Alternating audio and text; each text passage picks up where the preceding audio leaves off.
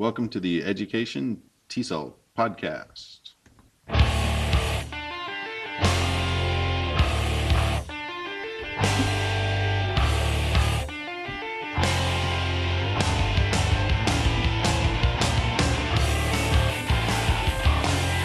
You're introducing yourself first. I'm not in charge of nothing. It shows you how far we're going to get. How you doing, everybody? My name is Scott Chenal. I'm here with Scott Duarte. Howdy. And this is the pilot episode of the Education TESOL podcast. So bear with us. We're trying to get all the technical stuff taken care of and figure out what in the hell we're doing. So thanks for joining us. I guess we're going to start with introductions first. So, sir, if you would, who are you? Where did you come from? What do you got? What are you going to do? Greetings all. My name is Scott Duarte. I've been in ESL and EFL for 10 years now. I started out in Korea for about 4 years. Got my master's from Teachers College, Columbia University. Thank you very much. And then I've been doing university work, bouncing around the globe. I've taught at universities in Indonesia, in Morocco, in Korea, and now in Japan at Kansai Gaidai University. I've also taught middle school, high school, both in the U.S. and abroad, as well as junior institute work. So I have a wide range of experience in my ESL, EFL, TESOL background. Cool. Sounds good. Let's see a little bit about me. I got my undergraduate degree. Mine's a little different. I got my undergraduate degree from Michigan State University in zoology, animal behavior, which is, for those of you who are wondering, what? That's where the majority of the educational theory is based out of. So anytime you hear the word Skinner, that's where he started. So.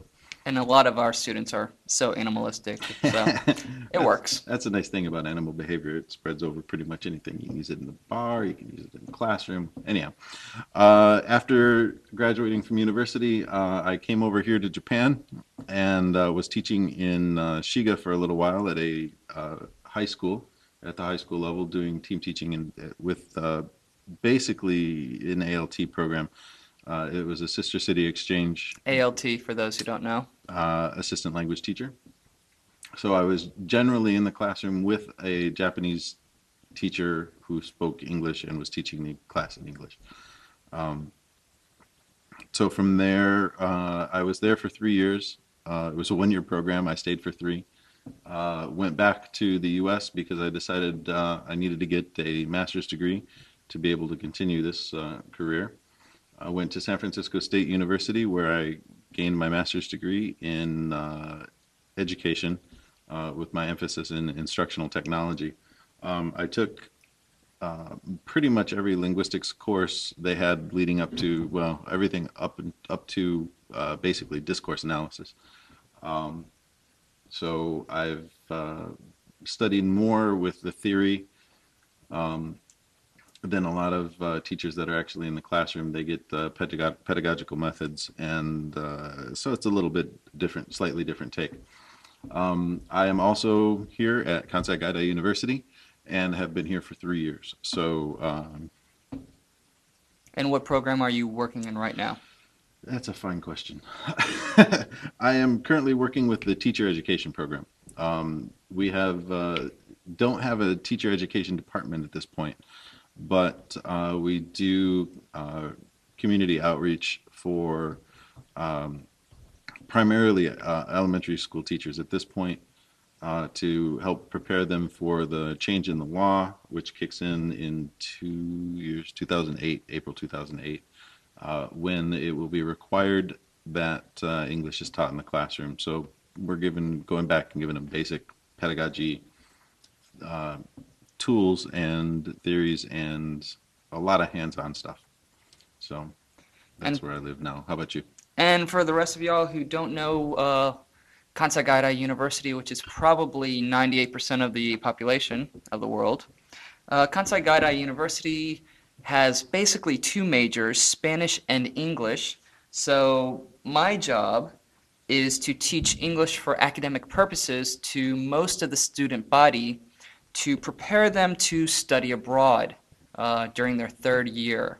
We send some 600 students every year to various facilities. Some of them go to mainstream English classes at major universities in America, England, Australia, as well as parts of Europe, Asia, and Africa. And the others go to language centers within universities and even outside of universities abroad. So my job is to gear them up for English speaking, listening, or reading and writing. We divide the skills into the reading writing section and speaking listening section. Yep. We do actually have a business major here too. It's not as big as the others, but they do graduate a couple. Plus, there is a graduate school in operation here as well. And so if any of you are interested, please drop us an email. We'll be giving emails and stuff at the end of the program. So let's talk a little bit about who we are. Well, we did the who we are. So what are we doing? We think podcasting is a really cool idea. Being able to listen to people talk about a subject that at least we're going to pretend to know something about is cool, and we want to hear your feedback. So, like I said, later on, we will be giving email addresses out, and hope to hear from you and put your 2 cents in. Also, please feel free to visit edgycation.org, edgycation.org. There we will have some forums up fairly soon where you can put your 2 cents in, and we will be responding to both emails and possibly some forum posts as we gain listeners, we hope. We also we are considering doing a video podcast, turning this from audio to both audio and video. Keep going. We can edit that part out. Yeah, he's not doing the editing, so. So give us your ideas about that, whether you favor that or you want us to maintain just the audio portion. Another good thing about teaching at Kansai Gaidai is our staff, our foreign staff, is fairly large. We have 40 teachers in the IES program, Intensive English. What is S for? Studies. Studies, yeah. I've been working here a whole lot. And so when we are not as familiar with topics that we would like to be, we will be inviting some of our colleagues in with us to share their experience, which will trump ours for that subject. We hope. We also, like we had said before, we're considering the video, so please give us your feedback on whether you would like to see our ugly mugs. We will have a couple pictures up and around. So. And the last thing, since this is the inaugural podcast and we're still trying to get our mojo working, we have several tracks that we're considering, whether to do a track, like for example, today's podcast will be on the different, we're calling it the caste system of TESOL teaching. So whether we want a tract that is for people who are interested in the field of teaching English as a second language or a foreign language, or a tract more for professionals who are already in the field. And we could be talking about different subjects as in technology in the classroom, Yep. which for those who are not in the field right now but are interested might not be as important. Yep. So let us know your thoughts and desires. Also, because we are both living and working here in Japan, you may find that a lot of what we talk about is Japan centric. So yes, that's true. That's going to happen. If you are interested in a topic, we have teachers here that have taught in the Middle East. We've had teachers taught in Europe. Basically, if you name a place, we can pretty much find somebody who's taught there. If you're interested in hearing about those experiences, well, please drop us a line, and we will try to snag that person and convince them to come on. But a lot of the practical stuff that we're going to be talking about is going to tend to revolve around teaching and working in Japan. More pedagogy than theory. I mean, Yeah. all of our pedagogy will have, is it pedagogy or pedagogy? For me, it's pedagogy, but tomato, tomato. Exactly. I'll stick with it since I've already said it twice that Mhm. way. It will be theory based, but we are not going to go heavy into the theory. Yep. Unless I get on a rant, in which case I will. But And I'll let them. yeah, there you go. So the topic today that we're going to talk about is this construct that we've put together. We were sitting around thinking about people who teach English overseas or in the States themselves, actually, and kind of who's on top and who's got the peach jobs, the cherry jobs, and who's got the crap jobs, and so we wanted to foist our opinion upon you. And how did we decide to base this? There's many levels of TESOL teaching, and so we are basing this against India's basic caste system. And while this isn't exactly analogous, Analogous, yes. yeah, I teach good English. It's good enough for you to get the idea. But we're not teaching history. We're not teaching social sciences. Well, some of us actually. Yeah. That's another day. But Yeah.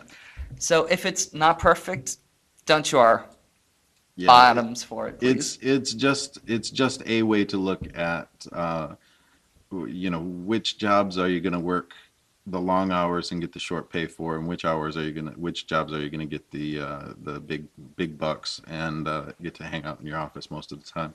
So again, it's just our opinion. Please feel free to voice your own opinion, and if we get interesting things, maybe we'll even read email on the line here. So Sweet. We'll see. All right. So India's caste system basically has 4 divisions, but we're going to no 4 divisions. But the 5th one's kind of unmentioned, Oh. but it is there. Gotcha. So we're going to start from the bottom and work our way up. The first non-division Yeah. division are the untouchables, or I guess that's whatever, is the untouchable since I said the first. Yeah. See, I'm really worrying about the grammar on this. And don't worry about it. All right, excellent. So the untouchables, who is in that category? We got 3 types of professions in the TESOL business, and these are basically the starting positions. When you are thinking about joining this profession, there are 3 easy ways to get into it. The first way to start, and this is the way that I started, is to work for an institute overseas, or even in the States, but nowadays the institutes in the States are actually asking for qualified individuals. Yeah, you're pretty much stuck in the States. If you're going to work at an institute, you're going to have to be either have a master's degree, working on the master's degree, or have a fairly decent bachelor's in education, specifically bilingual education or TESOL. Now, what do you mean by institute? Okay, around the world, English is becoming a growing religion, basically, especially in Asia, Korea, Japan. Hong Kong love English, and they really think they need to learn this language. So they have lots of fly-by-night businesses that will hire any foreigner. They must have a bachelor's degree, but it could be in basket weaving or underwater welding. Yep. And they really don't care as long as you have that paper. And they will put you in a classroom and you will teach, depending on what the institute is, anywhere from preschool to adult Ed. in a day. In a day, yes. When I got my first job, well, going way back, my undergraduate is in photojournalism, and I wanted to travel the world taking pictures, but I had no money because photojournalists don't make a whole lot. So I knew some people going over, and I found an operation that was willing to pay my airfare, give me free accommodation, and a salary as well. And so I jumped at that. I arrived in Korea at 10 o'clock at night, and I was teaching. Sorry about that. The chime rang for the hour, so we paused. And where were you? Okay, so I arrived in Korea at 10 a.m. or 10 p.m., and I was in the classroom teaching by 9 a.m. the next day. Now, have you ever been in a classroom teaching before? No. The only theory or practice that I had was reading this How to Teach English book on the airplane on the ride over. Yeah, that's not all that uncommon. Had you ever thought about grammar previously much? No, actually, no, I won't tell that story because it's too embarrassing. But Yeah, well, one of the things that I found when I didn't know grammar at all until I got into the classroom and people would be like, "Well, why do you use a and and the? What's the difference between them?" And I'm like, "I'll tell you tomorrow." excellent Go find out. question, and anyone else in the class can answer that. That's right. That's right. So, yeah, so these institutes are usually what you would think of as basically a language school. Yes. And this is not to say that there are not good people teaching at them. I've seen some people at the place that I was in San Francisco that had some great teachers and very dedicated. They just, that was what they wanted to do at that time, and so they were cool hanging with it. Same thing in Japan. You find it runs the gambit. You get people who are, I wouldn't trust them to tie their own shoe, to people who are fairly sophisticated with the techniques. The thing with the institute is, in general, you're going to be doing whatever they tell you to do.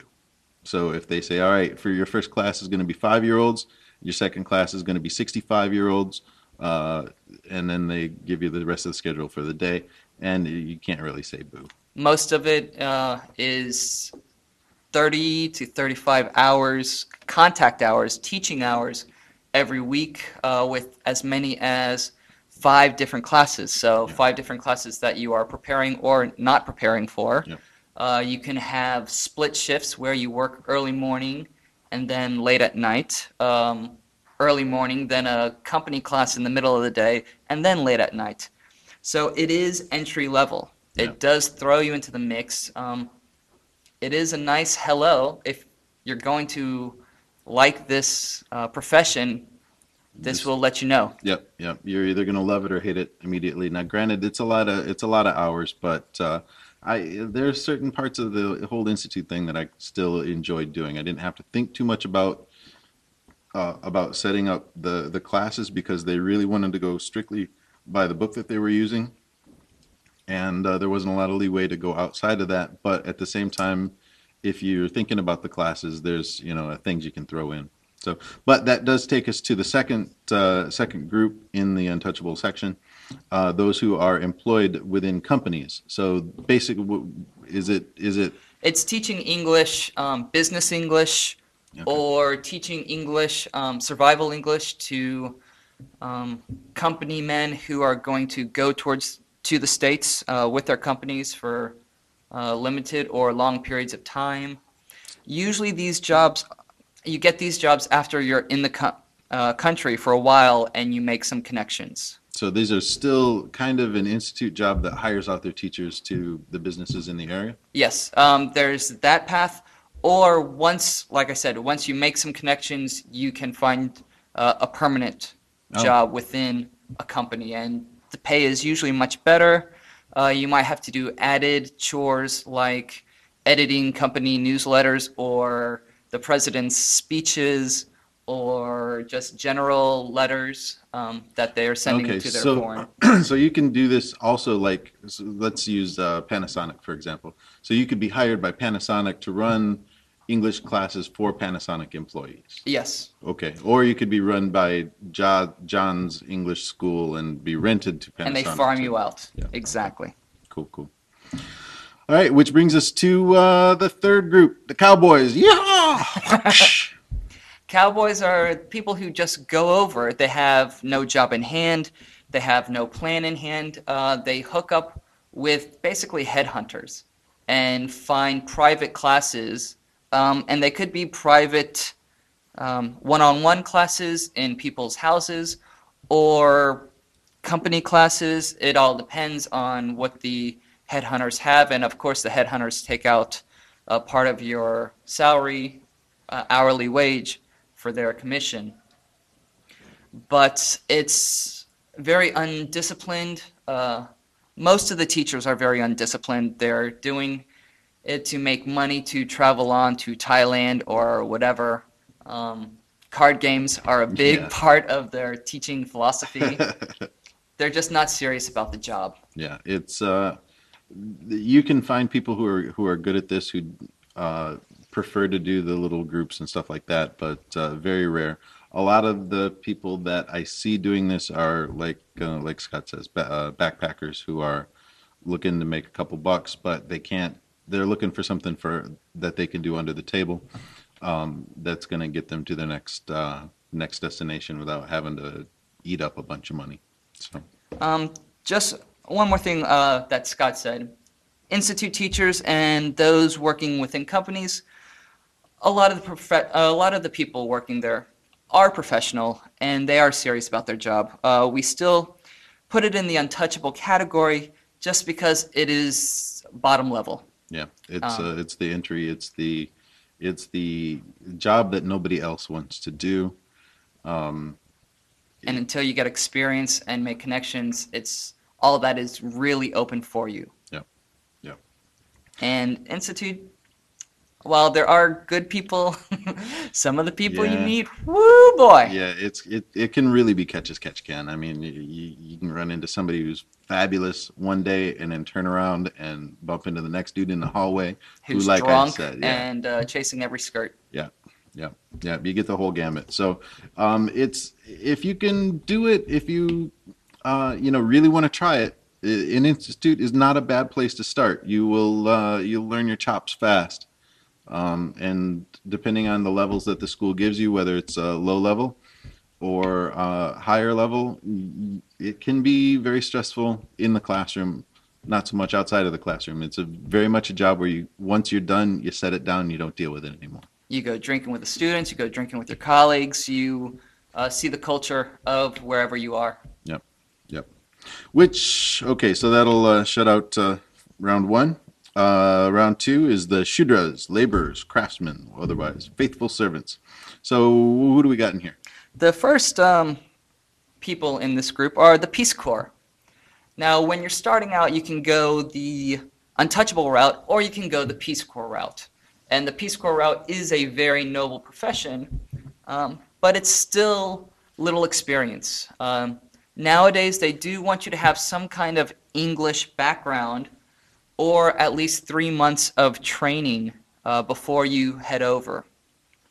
But it is still low level. It is the Peace Corps, so you can possibly be in the middle of Africa, and when daylight ends and your candle burns down, you put your book aside and you go to sleep. Mm-hmm.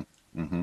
Yep, and you can also end up in Poland or Mongolia, where you're in a not third world, but developing world for sure, where there's running water, everything's clean. It's just it's just a city in a place where people don't go all that often. You could end up literally anywhere. You could end up in Fiji, you could end up in Madagascar, you could end up in the Ivory Coast. Who knows? And they do ask you for your preference of region, but that region's fairly large. And Yeah, they totally ignore it. But the Peace Corps, one of the other good things about the Peace Corps is when you come back to the States, Peace Corps opens doors. When employers see that you've been in the Peace Corps, when it's on your resume, they're like, all right, this person can deal with any situation thrown at them, because in the Peace Corps, like we said, you don't know where you're going to go. You also don't know what you're going to get. But it tells you what kind of fortitude that person has Yep. to be able to handle it for the 2-year commitment that they have. Yep. Also, when you come back, if ESL is a path that you want to continue on and getting your master's, there's a lot of universities that will give you basically free education. Columbia offered the Peace Corps returnees, veterans, basically fully funded master's degree in ESL. Now, granted, they're teaching full-time at a high school, middle school, or elementary school in the area, in New York, five-borough area, but that's a $40,000 education for free, That's plus nothing. your salary of working a full-time No job. kidding. I might have to go back and do that. Yeah, that's nothing to sneeze at. It's getting somebody else to pay for your master's degree these days is a trick. And the Peace Corps will definitely open doors. Not only programs like that, but there are many, many grants and other things available for Peace Corps returnees. So check it out, probably peacecorps.com or .gov, who knows. Yeah. But check them out. Okay, the next program within the Shudra, laborer, craftsman, faithful servant, lackey, Gopher. is the programs like JET or EPIC in Korea or NET, where they're hiring people with bachelors to come in and team teach. But I have no experience in that, but Scott does. Yeah, my experience is next to it. The program that I went to Japan on in the first time was based on the JET program. It was a sister city exchange, but the only other foreigners in the town were all Jets, and so I joined AJET, which is the Jet Alumni Association. So technically, I'm an alumni, a JET alumni, but was never in the JET program. But the way it works is if you want to get into the JET program, if you're interested in traveling to Japan and learning more about the culture, JET is a great way to do it. Are you going to learn a lot about teaching? Yep, but it's a little bit coals in the fire. You're gonna learn it as you go because you don't know what the Japanese English teacher is going to be like. Or if they can speak English Or whatsoever. they can speak English. That's has been an issue as of late, and well, since the program started. The program's been around for better than 20 years. The salary's pretty decent. They pay for you to come, they pay for you to go.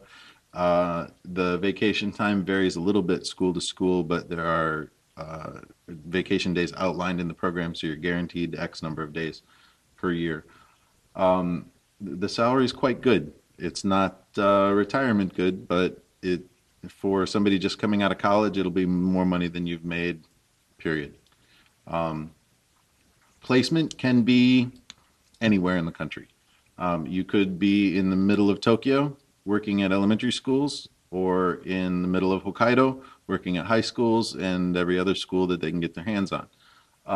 The JET program is kind of broken up into two groups. There are the actual teachers who go into the classrooms, and then they have another group of people who work in the usually like county office and help coordinate the JETs in the area. I believe CBT is what they call them.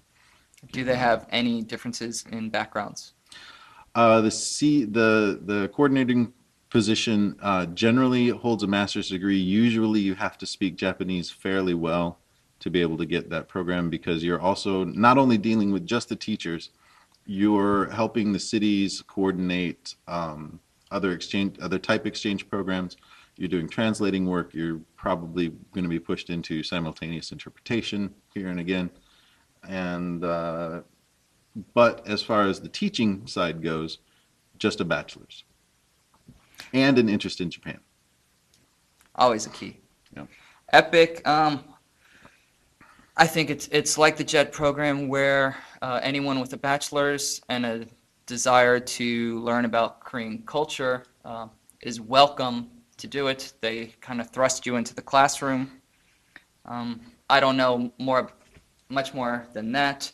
The NET program in Hong Kong, I do know that they were requiring people to have at least uh, K through 6 or 7 through 12 accreditation, Oh, no teaching kidding. accreditations, Wow. when I interviewed with them.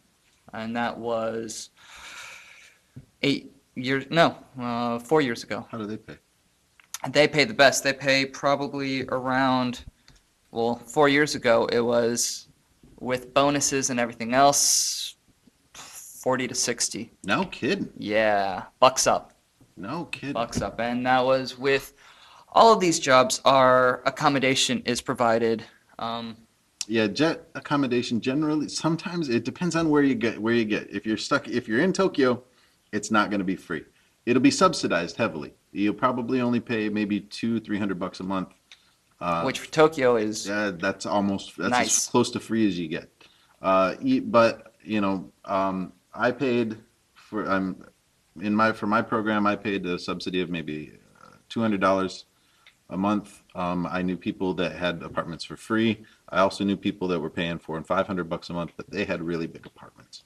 Anywhere in Kyoto, Osaka. Okay, just a little sidebar. I hate to backtrack, but we're not scripting this, so it's kind of off the cuff. Um, Scott mentioned a great thing about vacation.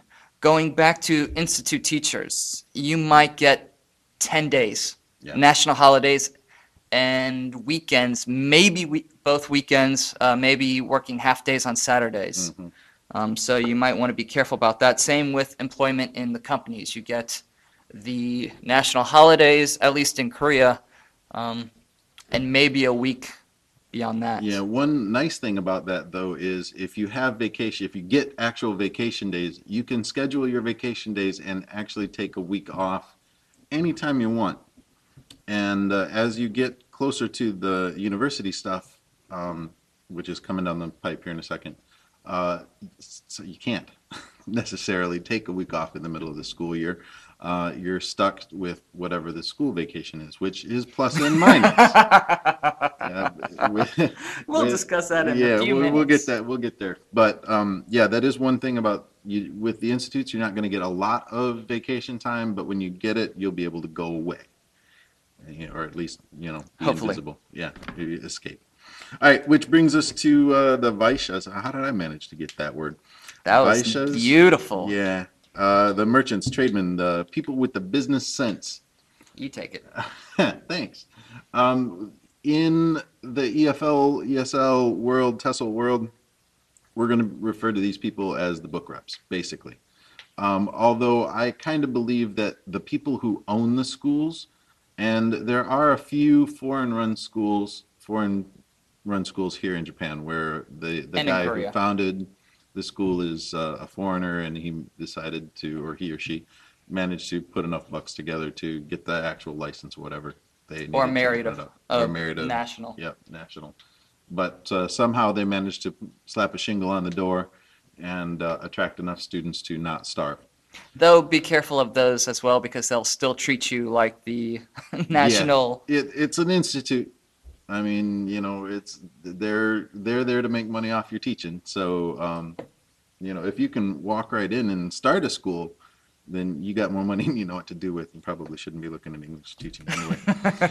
All right, back to the book reps. Book reps that I have met have a background as far and broad as you would ever want to see. Almost everybody that I know has a bachelor's degree. Several in the management areas have masters. Many start in English education, and because they become familiar with the books of one company or another company, or they develop a good relationship with their rep, sort of get headhunted by the company, by the book publisher, and get pulled in to a fairly decent job. If you're going to be a book rep going around, you got to learn to drink in Japan, Oh yeah. because a lot of the book sales is, let's do a bar meet and come and take a look at our books. And we give you free And, drinks while we drink Yep. free all night long. Yep. And so, yeah, there's pluses and minuses to this.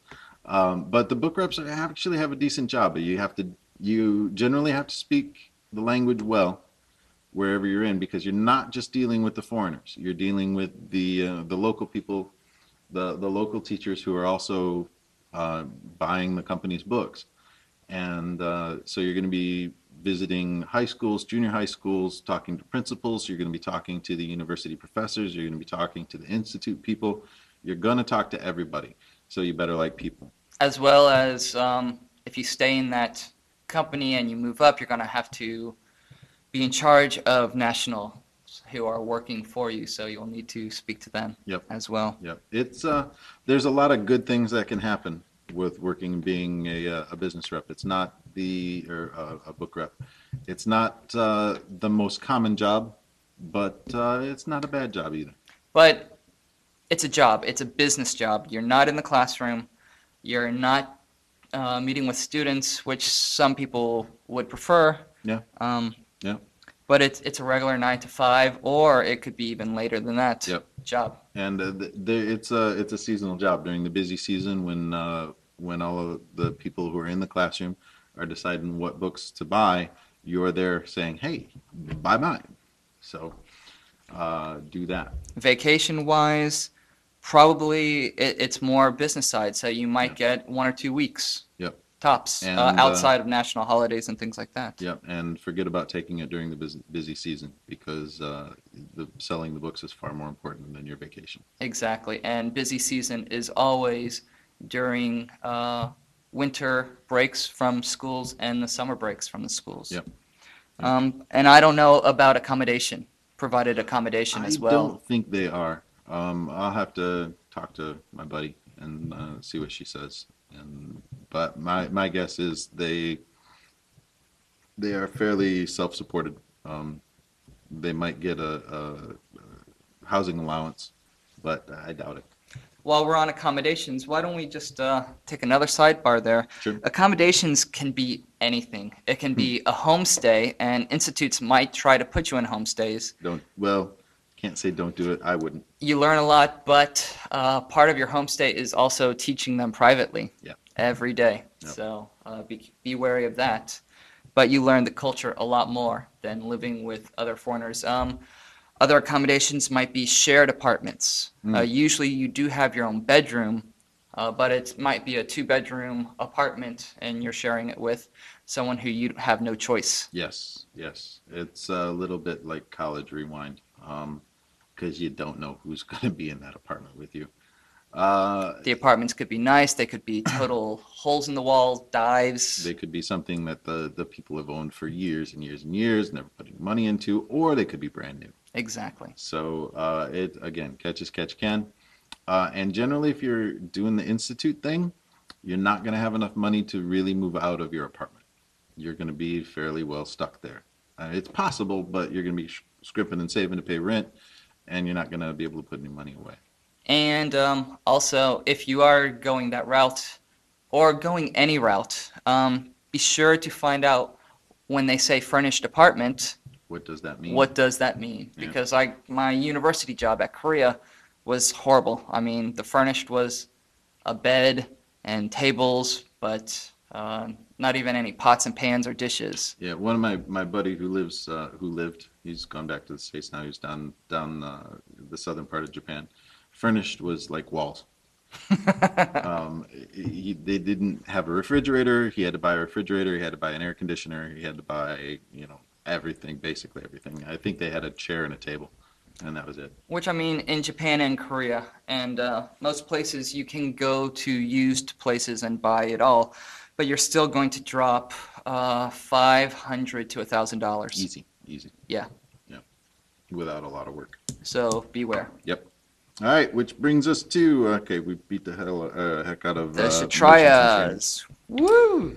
The rulers and the warriors, the brave.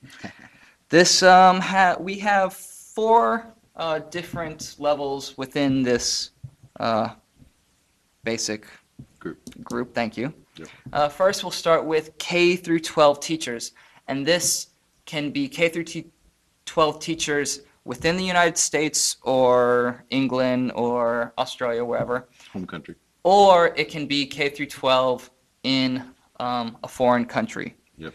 Those are, at least in Japan, K through 12 to actually get into the Japanese system as a teacher, you still have to pass the test.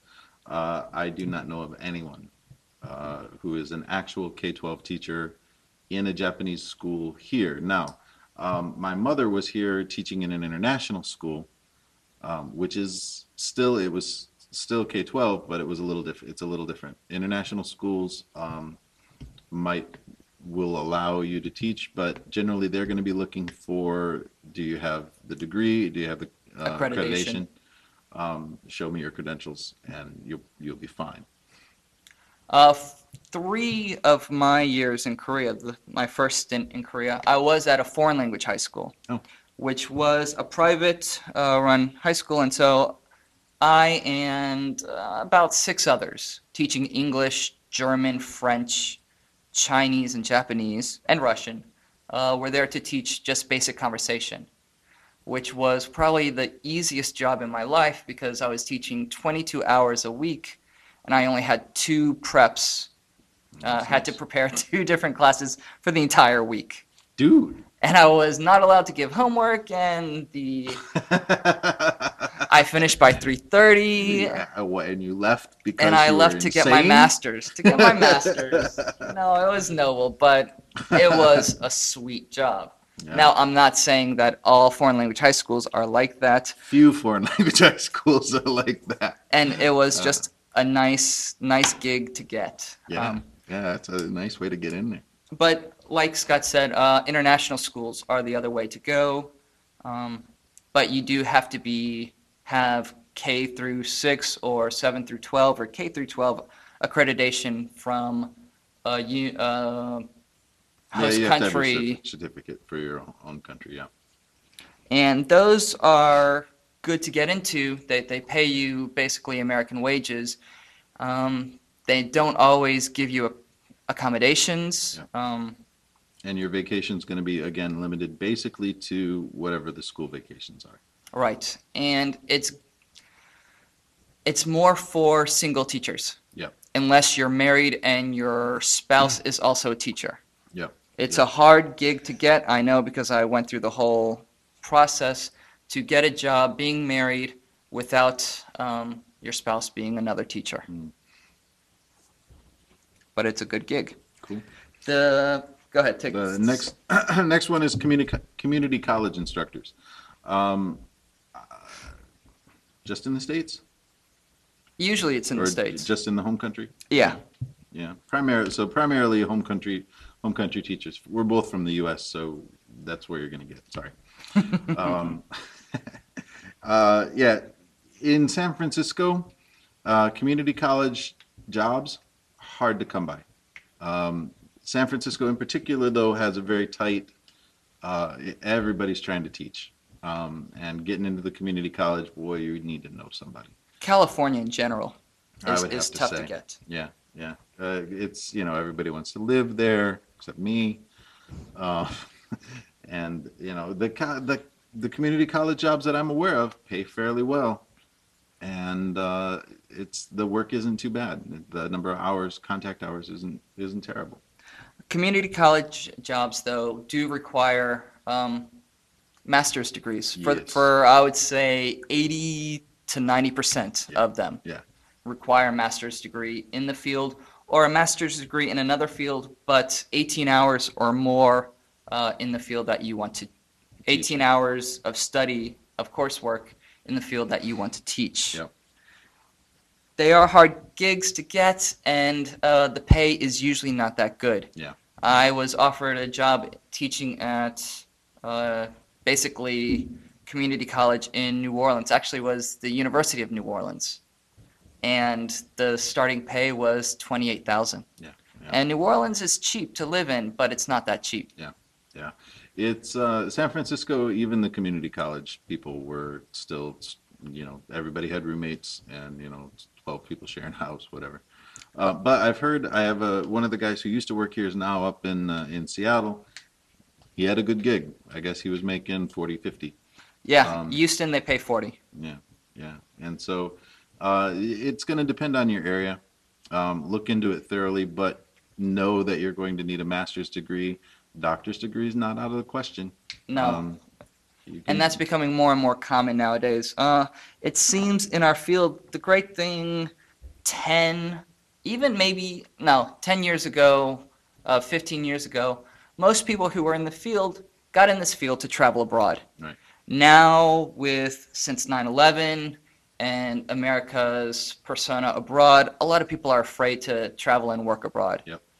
In my 10 years, let's see, my stint in Indonesia lasted a whole whopping 2 weeks because 2 weeks after I got there, the Bali bombing happened and I was pulled out. When I was in Morocco teaching there, Casablanca bombing happened. So they're following you. Hey, when I was in Go New York away. teaching and getting my master's, 9/11 happened there. So I'm going to move him out of here right quick. I don't want to deal with any of it. Anyway, but you do need a master's, whereas any of the other jobs that we have listed prior to this, you don't. right. Yeah, anything in the States that's going to pay you a living wage, well, you can do a lot of institute work and survive, but basically, if you're not looking at the masters, then you're crazy because you need to be in the process or have it or be working on the doctor, something. But if you're going to be staying in the States, you need to have some skills. And not only have that, you need experience because when you come out of school, even if you were teaching during your getting your master's or doctorate, if you don't have experience, you'll most likely only be able to find adjunct work. Yep. And that's good, but they give you no bennies. Yep. And so you'll be paying however much insurance is nowadays in the States. Yep. So, but that'll also get you your experience. You're True. gonna be stepping and fetching for a bit, but yeah. I come from the background though. I'm married, one kid, another kid on the way, and that would just be too much of a hardship. Yeah. Working, getting adjunct For a family, yeah, forget it. If you're single and you can eat macaroni, you'll be all right. World is open to you. Yeah. Next All right. one is foreign university professors, and we are both professors. Woohoo! Geeks. You need yeah, exactly. You need a master's basically to get most university gigs abroad. Yeah. Once upon a time, you could do it just walking down the street. Those days, long and gone, man. Nobody's going to let you in the door unless you have a master's degree. Tesla's pushing out a lot of people with masters nowadays. Yeah. And so it's going to start getting even, unless you have the master's degree and 3 years of experience. And I've started to see a lot of job listings go that way now. Mm-hmm. You need to have 3 years experience, minimum 5 years experience, plus a master's degree or doctorate preferred. Yeah, the days of just walking down the street and pulling up with a bachelor's degree, even in Tesla, gone. Not going to happen anymore. So a lot of the Well, that's not true. Not in any place where you're going to be able to make enough money to survive. True. Or make enough money to send home. If you're looking for Fiji, Fiji's a possibility. Although University of Fiji, I heard, is a sweet gig. Hard to get. Very And hard to get. you don't see their advertisements that much. No. So, but foreign university professors, probably, my feeling is this is probably the most lucrative and rewarding job on our list Yes. that I'm aware of.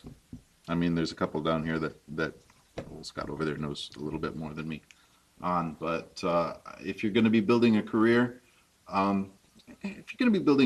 think you owe it to yourself as a language professional to get out of your country and go struggle a little bit with another language and put yourself back in touch with what your students are going through. Most of us had to, in the process of getting the master's degree, you had to take classes in a non-Romance language, but that doesn't really, you're doing it for a semester, you're doing it for 2 semesters, you get out, you forget about it.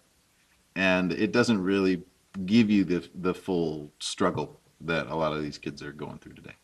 Now, Scott over here is fairly fluent. He throws down a mean Japanese, whereas lame people like myself lived overseas in numerous places, and I still can't speak a lick.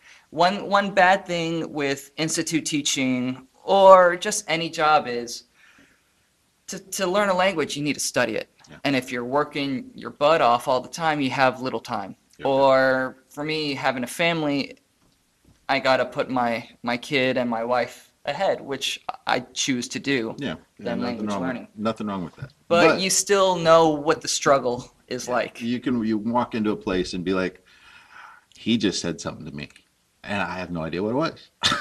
I don't know how to say toilet, and I really got to pee. Yeah. And so those are the moments that I'm referring to. So, But moving back to foreign university professors, I mean, the bennies are good, the gig is good. When all these other ones, you're teaching 20 to 40 hours a week. University teaching, and you can get part-time. We have a whole slew of part-time teachers here, and I don't know if they have masters or not. Some do, some don't. And so, we'll just, based on full-time, we're teaching, some of us are teaching 15 contact hours per week. Yeah. Some of us do more. Some of us do more. Generally. Not you. Some of us do less as well. Not much less. So there's 15 contact hours. That's standard in Japan. I'm not entirely sure. It's going to be about that's standard. That was in Morocco. Yeah. In Indonesia, I was kind of through the State Department, so I had 20 contact hours. All right. But that was a different program altogether. So anywhere from 12 to 18. Yep. Is normal in the classroom. So in the classroom, you're looking at anywhere between 5 and 7 preps. Buddy of mine who's up at a national university in Hokkaido now is he's got less hours, less contact hours. It's what's 8 classes of 90-minute classes, but it's a different 8 classes. So he's got basically eight similar but not the same preps. And so, yeah, I mean, you're gonna be burning the hours one way or another. Yeah. Whereas this year, I have a sweet schedule. I have 4 different classes, but 3 of them are basically they're the same. They're the same level. They're the same reading, writing structure. So I have basically 2 preps every 2 days. Yep. Which is nice. Yeah. So English language fellows, what is this? Wait. No, okay, wait. We'll go back. Usually, university gigs, not always, but accommodation is fairly good. It's not always standard in Japan. Right. In Korea, it's standard, but they might just give you a box on campus. Mm-hmm. And when I was teaching at the university with my family, we had to subsidize ours because we needed a larger place, and it was a hole also. Yeah. Yeah. With the accommodation, a lot of times you never know what you're going to get. Here, fortunately, we got lucky.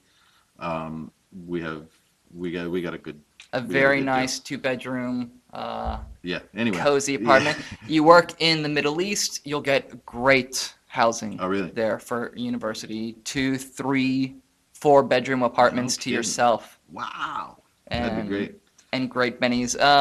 Another nice benefit is vacation. Now, Scott mentioned that you can't pick and choose your vacation. Right. But, with basically 4 months of vacation a year, I'll take what they give me. Yeah. I mean, you can't complain, and if you do, you should get smacked. Exactly. When you're talking about really very solid 4 months of not in school, where you can take 2 or 3 weeks and go somewhere, anywhere. Yeah, ain't nothing to complain about if you got to be here between, February and whatever. Yeah, vacation is great. When you get a foreign university gig, you need to be careful. Some of them are great for your resume. Some of them, employers in the States know what kind of universities they are, and they scoff at them, even though you've been there 3-5 years. Yeah. You're just doing basically conversation work. And so they can see through it. So try to pick and choose wisely. Pay per country varies greatly. Yep. In Japan, you can get anywhere from around 40 to 60, but you 30, might 35 to 60. 35 to 60. 60 usually doesn't have accommodation. You have to pay for that Yeah, that's yourself. coming out of your pocket. Um, And you're probably going to end up working a couple more hours True. with those. Not always, but generally. Whereas Korea, it's usually around 24 to 30. I don't know, the yen's or the won's doing pretty well now, so that's up a little. Um, Middle East is also paying fairly high Yeah. as well, but you have to live in the Middle East then.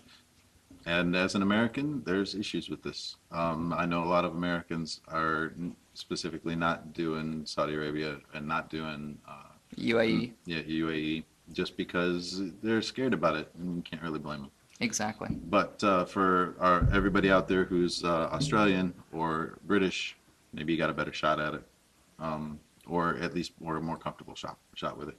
We're pushing an hour, so let's burn through these last ones and Okay. let these people go. Last one is for this group, English Language Fellows, and this is basically grants to teach at universities through the U.S. State Department. And the School of International Training, SIT, in Vermont used to be in charge of this. Georgetown is now in charge of this. You Oh. can find out from either going, I think it's elf.org, or going to Georgetown and type in EFL. Just Google English ELF. language. Yes, ELF. Google English Language Fellows, and you'll get the site for it. And they have two divisions, junior and senior. Junior is for newbies fresh out of getting their master's, and it's the pay went up. It's about $22,000, which isn't bad. Yeah. And they usually provide housing, and it's again going to developing or war-torn countries where it's safe. Like I said, that was my gig in Indonesia, and when it became unsafe, they got me out, and that was the best teaching gig I ever had because I got 6 months' pay for 2 weeks. Sweet. So thanks, U.S. government. So you end up in places like Eastern Europe. Eastern and, Europe, Soviet bloc, Africa. Ex-Soviet bloc. Yeah. Africa, really. Ex-Soviet bloc, places like that. Cool. And then the seniors get more money, and they do more teacher training. They usually have 5 years experience with teacher training experience in that. Mhm. And so they get maybe 26, 27,000 per year. And it's usually year-long contracts, and you can maybe get a second year through it. Yeah, that's not good. Okay. The All right, last last group, one. the The- Brahmins, the priests, the learned The scholars. learned scholars. Take it. All right, we're going to start with the Holy Grail, U.S. University professors. If you don't have a doctorate, please don't apply. You'll be wasting your time and mine. Yeah, they are possible to get even without a doctorate, but you better be working on it because otherwise you're not going to be there long. But it takes you out of the ESL, EFL range. You're teaching native speakers how to teach English. You're not teaching people usually you're not teaching foreigners how to speak English. Yeah, usually you're not in the EFL classroom, ESL classroom anymore. Although I have a couple of teachers at my old school would go out of their way and teach one class just to keep their hand in and keep the skills up. But for the most part, at this point, you've become the master, and you will have your students around you who you will send out over the world to infect minds. And it's doctorates are needed to get the choicest gigs Yeah. overseas. Yeah, yeah. University of Amsterdam only hires or strong preferences for doctorate candidates Yeah. or earned doctorates. Yep. Yeah, the U.S. university profs, actually, the money's not that great unless you're in a big school, and then you got that parish or published thing. I don't think I'd want to do it, just between you and me and them. But if you want the next step, you kind of Got to. I don't think I need to take that step. If you want to be a lifer in Mhm. overseas, then Yeah. you don't need it. That's true. That's true. But if you want to go back to the States or back to Canada, and you don't have a choice gig already, That's where you're gonna have to end up. I mean, really, that's it. That's all there is for us. and the last group are the RELOs. The RELOs stands for the Regional English Language Officers, and they're in charge of the English language fellows that we talked about in the last group. Through what? Through the U.S. State Department. It is a government job, and you get the bennies of full pension after 20, 30 years, but you are working for Uncle Sam. Yeah. Usually, but not always, you need at least a master's. They prefer a doctorate. You need some admin experience. You need teacher training experience. You can see, usually, they throw out want ads on the U.S. State Department job list every few years, and they'll give you the full requirements on there. But I applied, and I wasn't How'd that even go for close. ya? And I never got the gig. They passed it around, laughed a bit, said, "Ooh." Exactly. A new All right. dartboard for them. There you go. There you go. So I think that's going to wrap it up today. We just hit the hour mark. Hour and 1 minute, 10 seconds, 11, 12. We never knew that we could talk for that long. I know it. I know it. We got big mouths. So we're looking forward to hearing from you. So please send us some email. My email is scott@education.org. Your email is SCOTTDUARTE@education.org. Remember, that's with a G, edgy. Yep, edgy, like the edge of education. Yep, there you go. We need to say thank you very much to Mark Blasco at podcastthemes.com for supplying our intro temporary and outro music, which has just started. We don't have headphones on, so we can't hear it. So thank you very much to him for supplying those for people like us to use for free. Let's see what else. Please check out education.org, EDGY, of course, where we have a clearinghouse site for just talking about education in general, technology and education, TESOL, you name it. You want to talk about it, we'll set something up and we can talk about it. So send us some email, give us some feedback, let us know what you want to hear, want to see on the show. And last word. Take care, everybody. Peace. Bye.